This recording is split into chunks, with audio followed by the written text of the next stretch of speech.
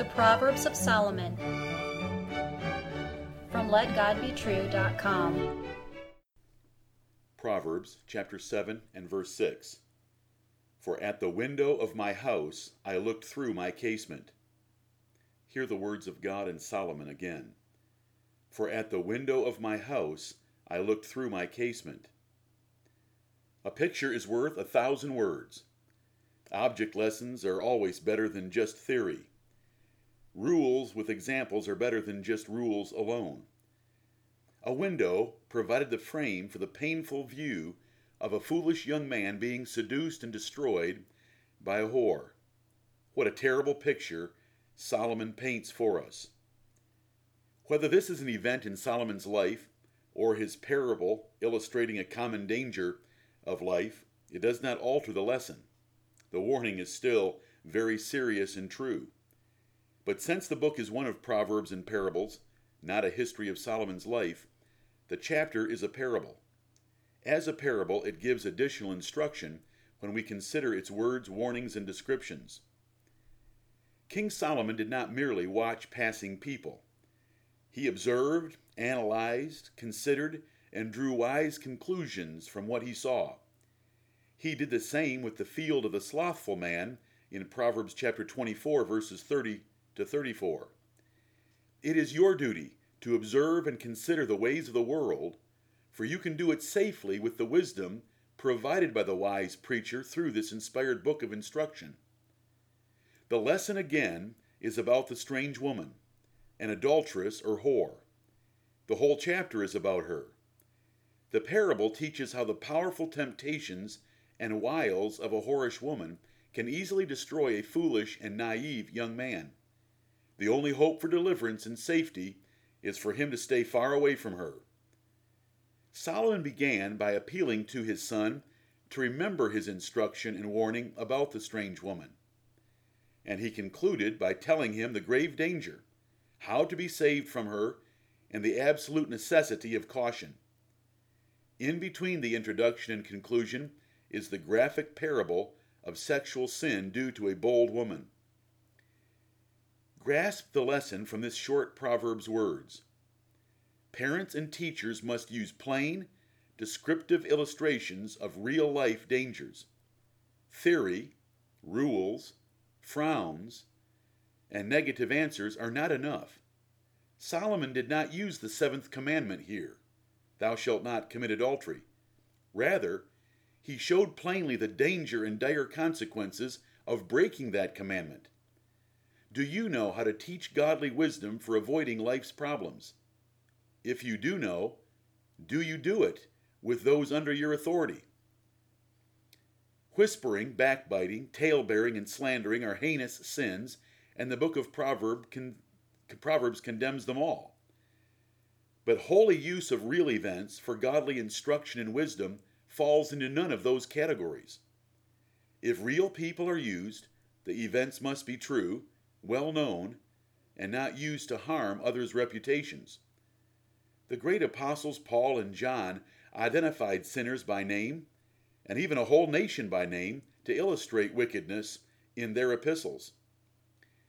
Jesus said, "Remember Lot's wife." He did the woman no harm. She had already ruined her reputation forever. In 3 words, however, Jesus illustrated with great power the danger of worrying too much about your worldly life. Do you see a pillar of salt by hearing those 3 words? Jesus described prayers by a Pharisee and a publican. In just a few verses, he showed the contrite heart of one and the self-righteousness of the other. He did the Pharisee no harm.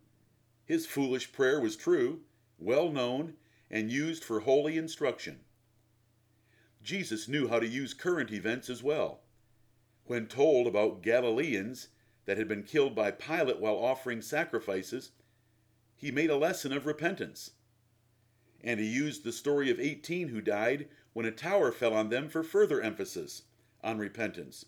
This is all found in Luke 13, the first 5 verses. The Bible records many sins of many men, both wicked and godly alike. The sins truly happened, were well known in Israel, and were used for holy purposes of instruction. The sinners had been punished openly so that all Israel would hear and would fear. Consider Jude's short epistle in the New Testament. He warned in just a few verses about Israel in the wilderness, verse 5, the fallen angels, verse 6, Sodom and Gomorrah, verse 7, filthy dreamers, in verse 8, Michael the archangel, in verse 9, brute beasts, in verse 10, Cain, in verse 11, Balaam also in verse 11, and Korah as well, and Enoch in verse 14. Consider all the names mentioned and their particular sins or virtues identified. Get the message? That is the lesson of this proverb.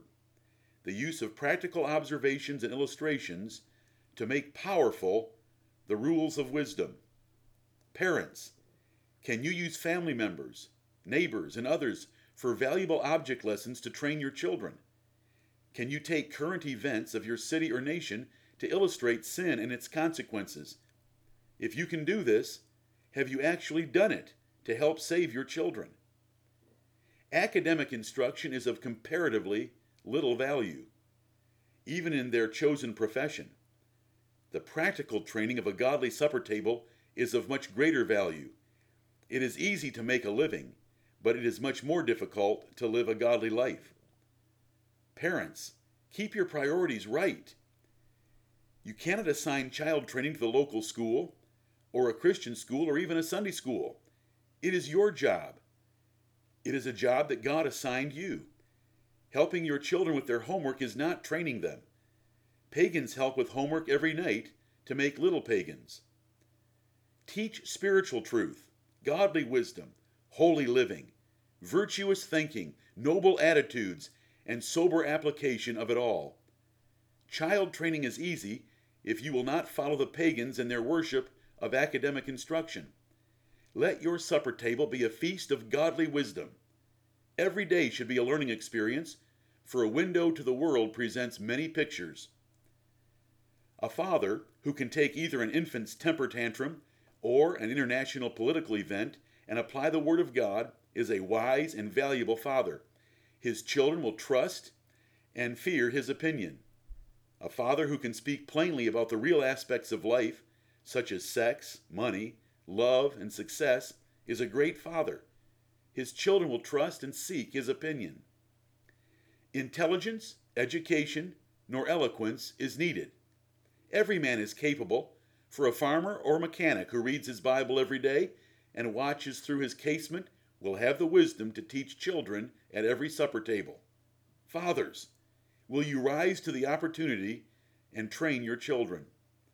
Solomon spent his life not reading about sin and the purpose for man, but experimenting with it all. You have incredible experience and wisdom at your fingertips in the Bible. You do not need to experiment like he did. You can learn from his findings and use valuable object lessons from your own life for instruction from the real world passing by your own windows. Can you take current events and apply God's word to them? Can you apply Solomon's Proverbs to situations in life? It is your duty as a Christian to grow in wisdom and knowledge, to be able to discern between good and evil, and to teach others as well. The blessed Lord Jesus Christ sat and watched the offerings at the temple in Jerusalem and drew marvelous conclusions for holy instruction. You can read it in Mark chapter 12, verses 41 to 44.